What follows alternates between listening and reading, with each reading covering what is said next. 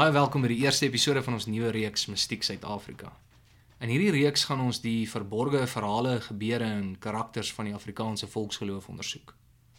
In hierdie eerste episode gaan ons spesifiek kyk na twee van die bekendste Afrikaner towenaars, naamlik Heinrich Skoerbek en Sors de Beer. Hierdie manne was beslis nie die enigste towenaars wat ons gehad het nie. Daar was ander towenaars wat gebruik gemaak het van die wit kunste soos Gertsen uit die Kaapland en Steenberg van die Vrystaat en dan beoefenaars van die swart kunste soos De Wit en Antjie Somers wat ook as 'n heks bekend was. Nou vir die jonger luisteraars sal dit moeilik wees om te glo dat daar enigstens 'n mystieke skaduwee aan die Afrikaner kultuur en sy geskiedenis klou. Ons weet natuurlik van die tradisionele geneesheers, sangomas of toordokters van die swart mense wat hulle bonatuurlike of alternatiewe kragte aangewend het vir goed of sleg. En dan is daar ook die mystieke gebruike van die ooste uit lande soos Indië, China en Japan, wat hulle eie magiese gebruike het. En al die voorgenoemde vorm die towerkuns deel van die volk of die mense se geloof. Iets wat in teenstelling is met die Afrikaner se opvattings as jy kyk na die towerkuns. Ons sal bietjie later meer daaroor uitbrei. Maar dit is belangrik om hier te noem dat hierdie reeks en ook hierdie episode fokus op die volksgeloof en nie die geloof van die volk nie. Die laasgenoemde sluit die kerkgelowe in, waar die eersgenoemde net fokus op die nie-amptelike dele van ons volksgeloof. Nou, alhoewel ons geskiedenis 'n magiese agtergrond besit, word hierdie stories selde vertel of bespreek, en selfs waar die stories oor gefluister word, is dit maar net krummels van die ware verhaal. Nou voor ons hierdie towenaars gaan bespreek, is dit nodig om net bietjie na die oorsprong van hierdie verhale en veral die gebruike waarvan hulle gebruik gemaak het, te ondersoek. In Europa was die gebruik van towerkragte, veral heksery, aan almal bekend. En die Christelike kerk het hierdie mense vir hulle swart kunste vervolg. Daar word gemeld dat die laaste teregstelling van 'n heks in 1597 in Nederland plaasgevind het. En in Frankryk en Duitsland gedurende die vroeg tot middel 1700s is die laaste van hulle hekse tereggestel. Nou as 'n mens na hierdie tydperke kyk, sal 'n mens sien dit stem ooreen met die datums wat ons voorsate aan die suiderpunt van Afrika geland het. En hulle het verseker van hierdie stories en selfs gebruike saam met hulle na hulle nuwe bestemming toegeneem. Nou, die oorlewering van gebruike uit Europa is dalk maar een van die bronne. Maar ek moet ook noem dat as ons praat van towerkuns, veral in die konteks van die gebruike, praat ons nie net van heksery nie, maar ook van homeopaat towery, kontaktowery, positiewe en negatiewe towerkuns, telekinese, spiritistiese dematerialisasie en mediumistiese verskynsels, as ook dinge soos goolary en voorspellings. Nou al hierdie voorgenoemde gebruike kon ook ontstaan het as gevolg van die afsondering van verskillende groepies soos wat hulle in die binneland ingetrek het en natuurlik ook dan so hulle eie bygelowe gevorm het. Dan het ons ook baie by die inheemse bevolking geleer. Ons het natuurlik baie van hulle bygelowe aangeneem, maar hulle het ons ook geleer oor geneesmiddels voorberei, deur struike, plante en diere te gebruik, en dan pleisters, salwe en infusies te maak. Nou, ek het vroeër genoem dat hierdie stories deesdae selde oorvertel word. Daar is seker vele redes hiervoor, maar beslis die grootste hiervoor moet wees dat ons volk was en is sterk gegrond in die Christendom, en enige towerkuns dryf in teen die beginsels van ons hedendaagse en vroeë protestante geloof. In die boek Boerewysheid lig professor P.W. Groblaar mooi die teenstelling tussen die towerkuns en die Christengeloof uit deur die volgende aanhaling. Ter onderskeiding van die gebed, wat die vervulling van 'n wens aan die oordeel van 'n hoër mag oorlaat, gaan die towerkuns en towerhandeling van die grondgedagte uit dat dit moontlik is om 'n regstreekse invloed, ja 'n dwang op die hoër mag uit te oefen. So kan ons duidelik die teenstrydigheid tussen die towerkuns en die kernbeginsels van die Christendom sien. En is daar dus geen manier hoe hierdie twee met mekaar versoen kan word nie, en dan so kan ons sien hoe die towerkuns omtrent heeltemal van vergeet is. Maar kom ons spits nou ons aandag op die twee manne wat die kern van ons bespreking uitmaak. Daar's nie verskriklik baie inligting oor hulle nie, maar dit wat ons kon kry het ons by mekaar gesit en sal ons vir julle hiervan vertel. Kom ons begin met Hendrik Skoorbeck. Skoorbeck is in Duitsland gebore in 'n tyd waar die towerkunste nog 'n sterk invloed en die aandag van die publiek geniet het. Hy is as 'n klipmesselaar opgelei, maar het nooit regtig die ambag beoefen nie. Hy vestig homself as 'n verloopte matroos in die Kaap in die vroeë 1800s en bou vir hom 'n eenvoudige 2-slaapkamer grasdak huisie langs die Kromrivier in die distrik van Niemandsdorp.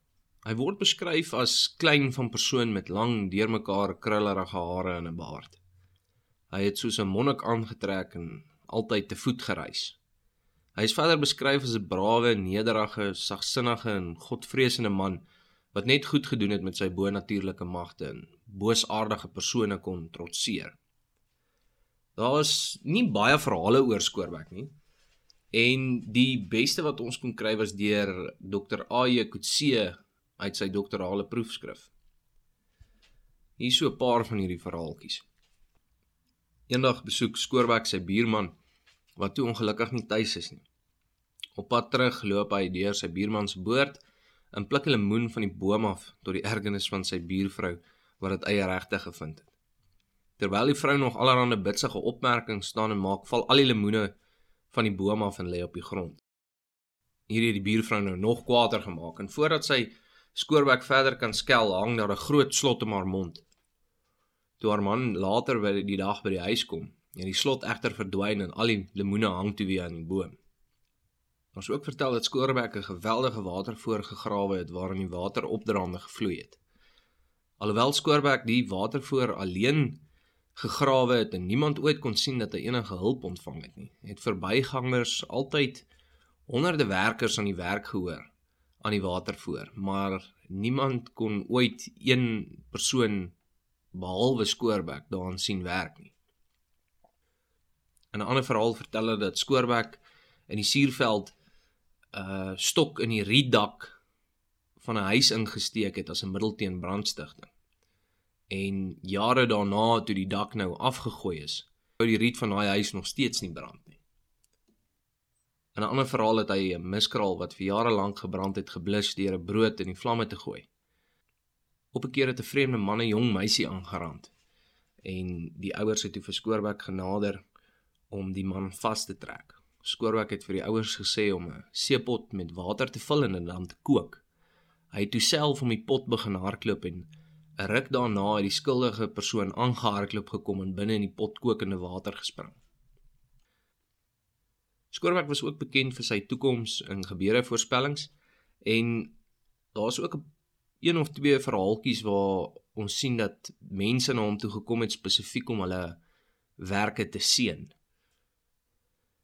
Daar is ook verskeie verhale waar hy gesteelde items of kleinvee teruggekry het, waar die dief dan self die gesteelde goedere terugbring en verklaar dat 'n onsigbare persoon hom geslaan het totdat hy die goedere aan die regmatige eienaar terugbesorg het.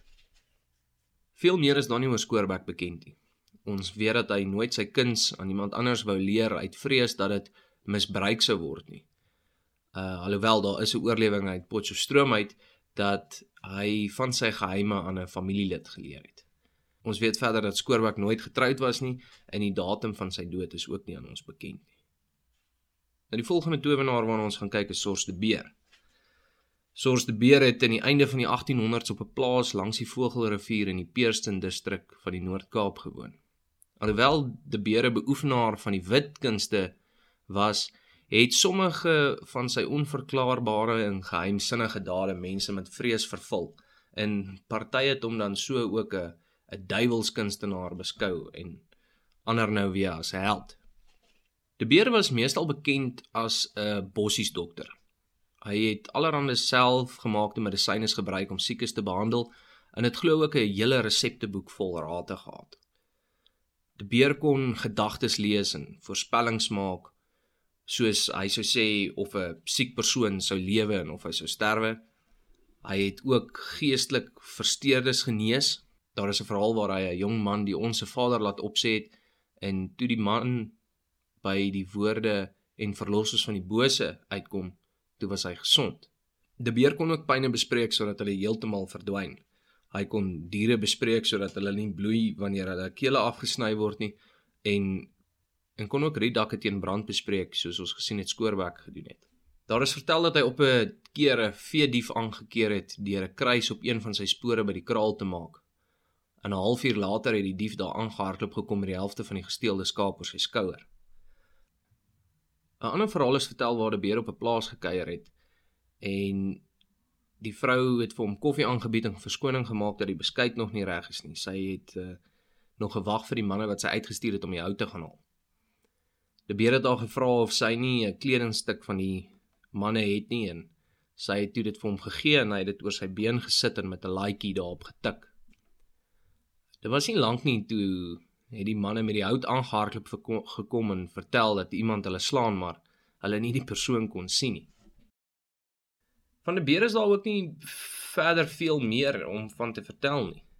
Daar is 'n foto van hom en sy tweede bruid Johanna Slabbert in die boek Boerewysheid, wat uit die Ons Erfenisversameling kom. En daar is vertel dat De Beer sy eie dood 'n maand voor die tyd voorspel het, as ook al die besonderhede rondom sy begrafnis. Indien enige van ons luisteraars meer inligting het oor Skoorbek, De Beer of enige van die ander toordokters, stuur dit gerus van ons aan. En ons sal dan die res van die stories op een van ons blaaie publiseer.